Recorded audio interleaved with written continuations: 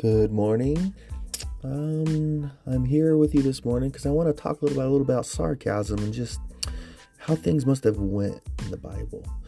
In Acts 16, it talks about Paul and Silas being in prison. And I'm going to read this to you real quick. Once, when we were going to the place of prayer, we were met by a female slave who had a spirit by which she predicted the future. She earned a great deal of money for her owners by fortune-telling. She followed Paul and the rest of us, shouting, "These men are the servants of the Most High God, who are telling you the way to be saved." She kept us up for many days, and finally Paul became so annoyed that he turned around and said to the spirit, "In the name of Jesus Christ, I command you to come out of her." And at that moment, the spirit left her. When her owners realized that their hope of making money was gone, they seized Paul and Silas and dragged them into the marketplace to face the authorities. Then they brought them before the magistrates and said, "These men are Jews, and they are throwing our city into an uproar by advocating customs unlawful for us Romans to accept or practice." Then the crowd joined in an attack against Paul and Silas, and the magistrates ordered them to be stripped and beaten with rods. And after they had been severely flogged, they were thrown into prison, and the jailer was commanded to guard them carefully. And when he received these orders, he put them in the inner cell and fastened their feet in the stocks. Then about midnight, Paul and Silas were praying and singing hymns to God, and the other prisoners were listening to them. And suddenly there was a violent earthquake, and the foundations of the prisons were shaken. And all at once the prison doors flew open, and everyone's chains came loose. The jailer woke up, and when he saw the prison's door open, he drew his sword and was about to kill himself because he thought the prisoners had escaped. But Paul shouted, "Don't harm yourself. We're all here." The funny thing about this story is, first of all, you have this lady falling around, and she's like, "These men are servants of the Most High God, who are telling you the way to be saved."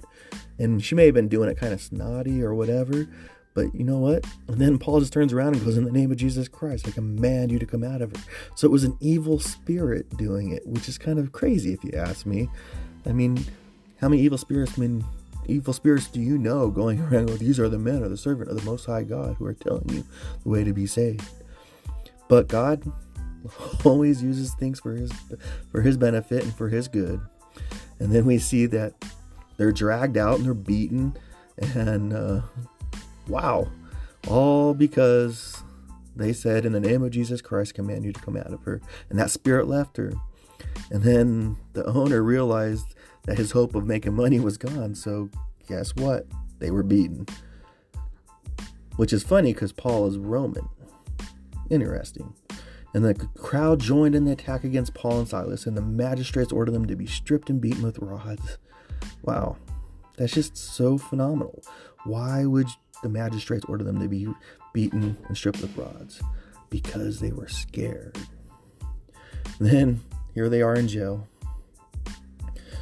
Paul and Silas, and they're praying and singing hymns. I mean, how does that even look? Paul, sitting in jail, turns to Silas and goes, "Hey, kind of a bad day, huh?" Silas turns around to Paul. "Yeah, it's been kind of rough." "Oh, well, you know what? Let's just start singing." Oh, Silas goes, "I don't know if that's going to help much." Paul begins singing, "Then sings my soul." And then all of a sudden Silas joins in, "My Savior God, to thee. Lord Jesus, please save us. Help us, Lord. We know we are here because you wanted us here." I mean, how do you go from telling the gospel, walking around preaching, casting out a spirit, then you're beaten, and then you're stripped of all your clothes in front of everybody, and then you're thrown in jail? And now all of a sudden you're like, "You know what? We've had a terrible day. Let's just start singing it." I don't know about you, but I don't feel like ever doing that. Just being honest. But other prisoners were listening. God uses it for his good. And the chains were broken. The earthquake happened. And the doors opened. So it's just interesting to think about these things. Just why did Paul and Silas begin singing hymns to God? Yes, they had faith. Yes, they did. But they just had the worst day. We can learn something here. When you're having a bad day, maybe we're to respond.